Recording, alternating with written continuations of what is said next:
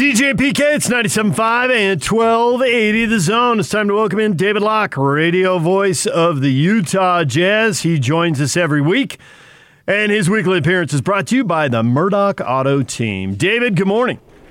Good morning, David James. How are you? I'm good. You Patrick Kinahan, you thought your Cougars had that one, didn't you? You thought they were taking down the Zags and going to the dance.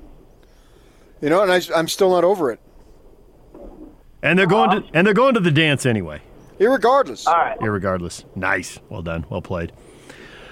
They are going. How many teams do we have dancing this year? 68.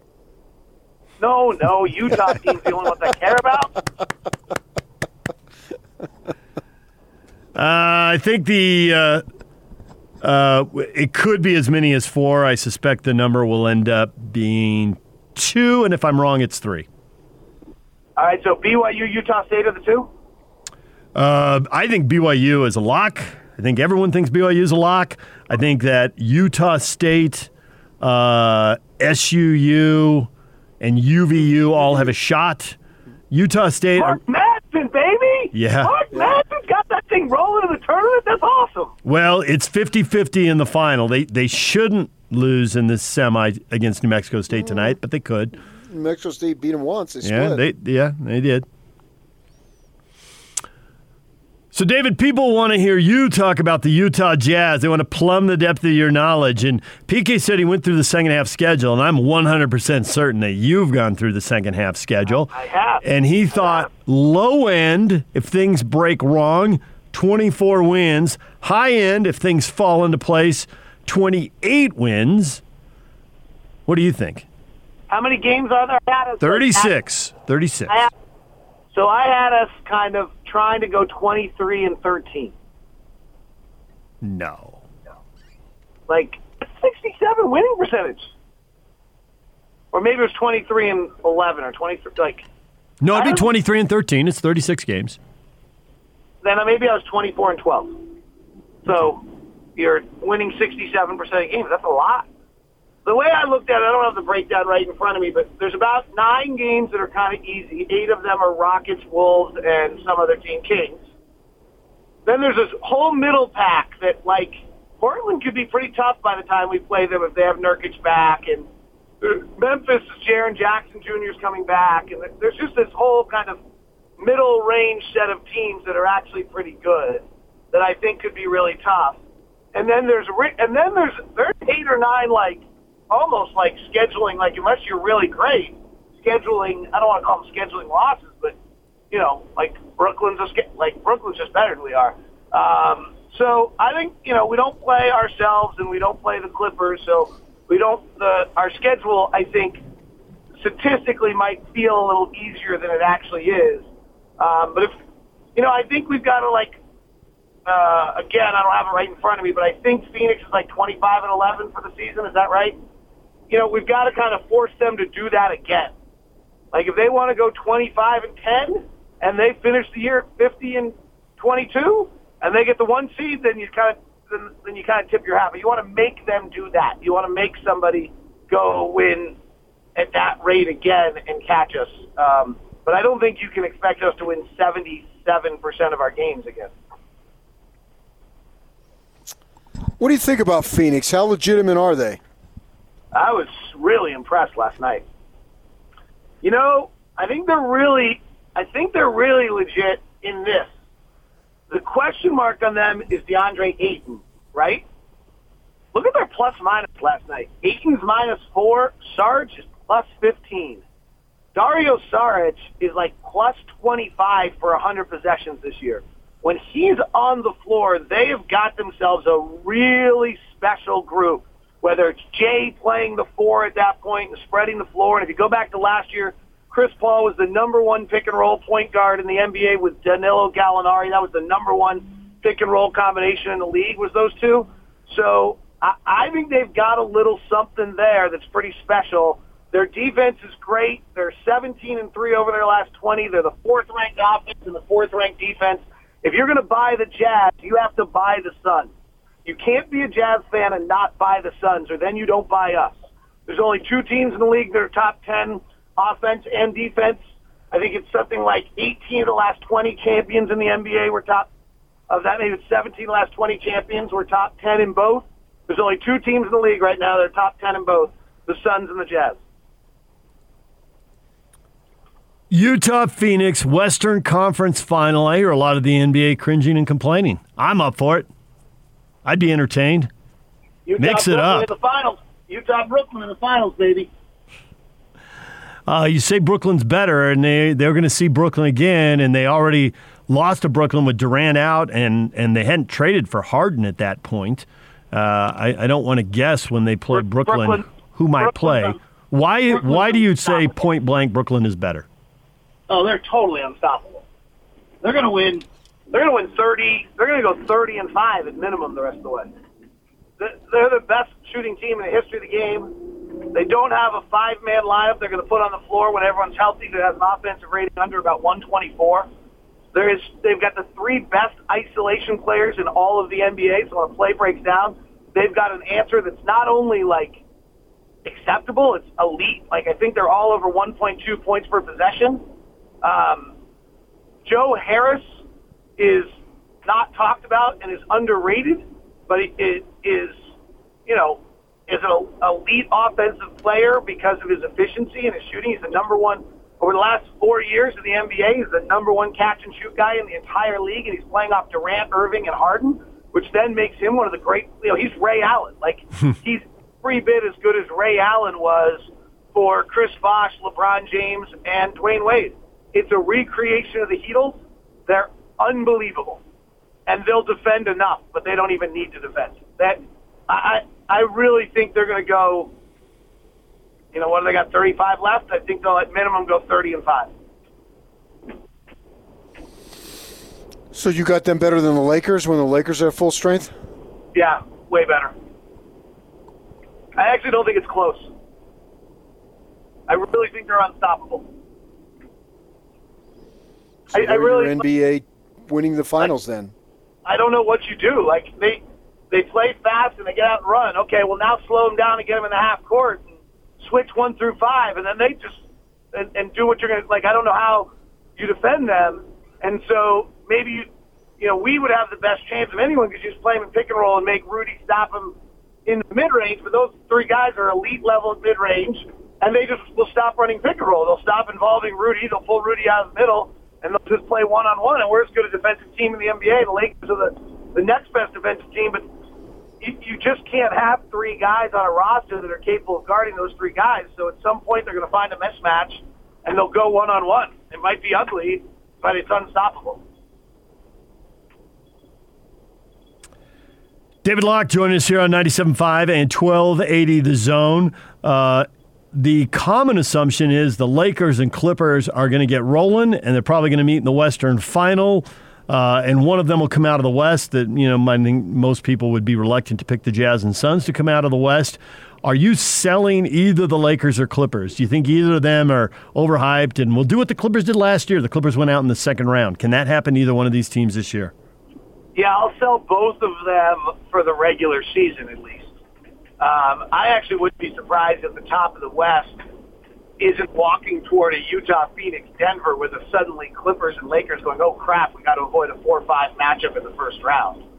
I think that's when you're going to see one of those 2 teams click in, is when they realize they're about to walk to a 4-5 matchup against each other.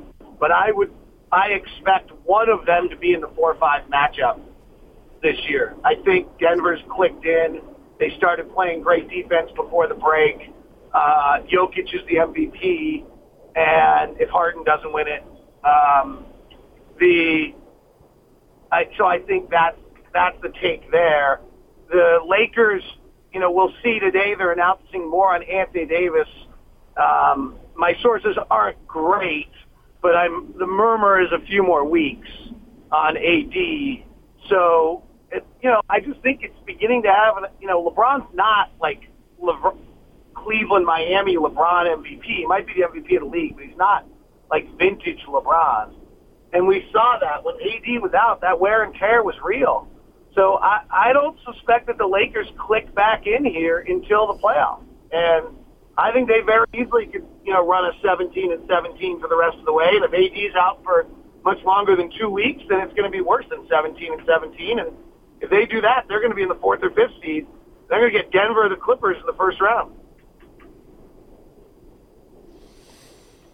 What do you see the Jazz doing with Ilyasova? I don't really know. So if I'm really honest, I don't have any idea. I don't. But the two things he does, he shoots it pretty well. He moves it pretty well, so he fits in.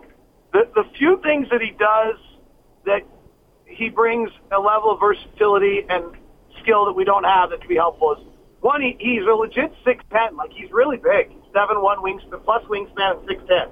So he's a really good defensive rebounder. He's about 22% defensive rebounder. Compare that to, like, Bojan's like a 10% defensive rebounding rate guy. So there's and Royce is our second best defensive rebounder right now.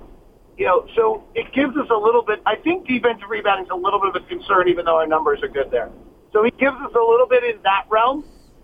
One thing I haven't heard about, but I'm hoping he'll do, is can we take Royce's numbers from 32 to 26 or 27? In the last 3 years, Royce has shot 41% in the first half from three and 32% in the second half from three.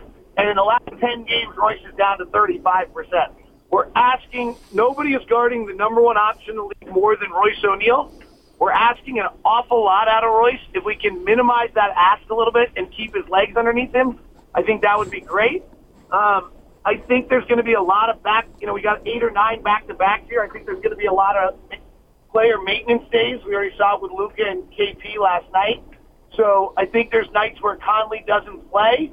Can Ilyasova, while he's not going to take Joe's minutes per se, can he keep Joe off being 34 minutes in those games and down at 26 or 27? Like, I think he's, and then the other thing that he just gives us that we didn't have in our roster is a stretch 5. He played about 20% of his minutes a few years ago as a 5. So in the circumstance that Quinn needs that as one of his cards in his deck, he now has it, and he didn't have it before. So because the whole Stockton-Malone 82 games, put this uniform on, no excuses thing, and that just got beat into everybody's brain and into the DNA of the franchise, but not as an excuse for losing, but as just reality. It's the way it was. We saw the Jazz play back-to-back and then play a third game in 4 days on the road a couple times, and they were able to grind out a win in Indiana, but they looked beat. And they could not win at New Orleans, and they looked beat. So with these back-to-backs you speak of, I assume that Conley needs to not play very many, if any, back-to-backs. We already saw him rested a back-to-back. They want to keep him healthy for the playoffs, so that seems like an obvious thing. And then on the other night, when Conley does play, do they rotate through other players? Because even though they're 9 deep, this team, I think it was pretty clear, they looked worn down playing 3 games in 4 days on the road, and they can't afford that. Now they got the depth to rest more guys. So we're going to see a lot of that. I don't know if we would ever do this, but I think one of the great things that happened this year is that Joe Ingles missed the game. Because now I think it gives you the freedom. I would love to see on a back-to-back almost a pattern where Joe sits one night and Mike sits the other. And so that Donovan and Joe play point guard one night and Donovan and Mike play point guard the next night. And you don't, for those guys, we need Mike Conley and Joe Ingles healthy and not worn out whenever the season ends. I don't even know when the season ends anymore. May sometime. They're old. They're 33 years old.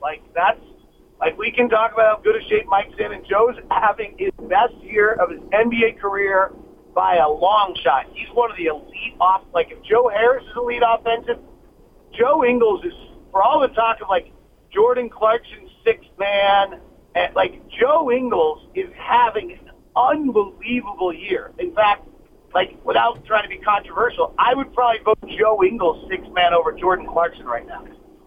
He's incredibly efficient offensively. He's playing elite level point guard. He's one of the top, he and Gobert, one of the top 10 pick and roll combinations in the league. He's remarkable right now. And it's, part of it's what he's done the last 2 weeks. He's been really amazing. he's got to be great. He was not great in the bubble last year. Was that because of the bubble? Was that, who knows? But we need him to be this version of Joe Ingles. And we need Mike Conley to be what we saw to Mike Conley. Those would be my two biggest priorities heading toward May if I were the Jazz, is making sure that those two guys were there to complement Rudy and Donovan in the playoffs. All right, I can buy all that. With that in mind, then, do you think that they go all out and trying to get that number one seed with the possibility of realizing that there's other things that are more important than getting that one seed? I'm not sure there are other things more important than getting that one seed. Or at least the 2 seed. I'm not sure there are things more important than being 1 or 2. Because of getting an easy first round, 7-8, because to me it looks like, I know early in the year we talked about, hey, be 1 and avoid the Lakers and Clippers at 2-3. You've already said you may not be able to do that because one of them could be in that 4-5 series. Plus, Phoenix is so good, I just don't think you're ducking anybody in the second round in the West.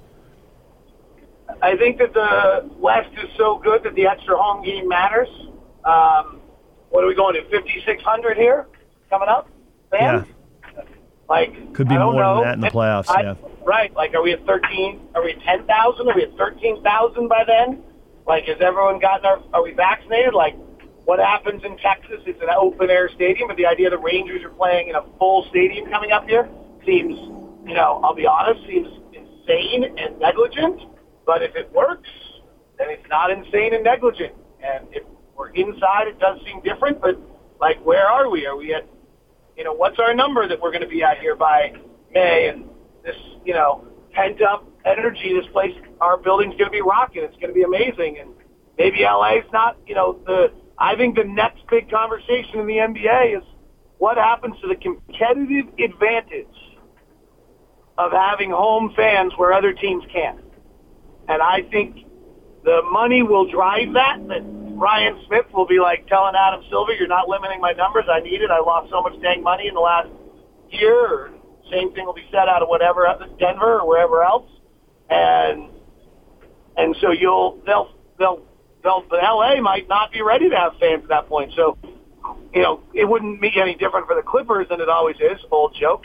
But, thank you, PK. But I do think that that's a legitimate, I think that 1 seed matters there, right? Phoenix will be open. So the Suns and Jazz are playing in front of 13, 15. I have no idea. I'm making these numbers up.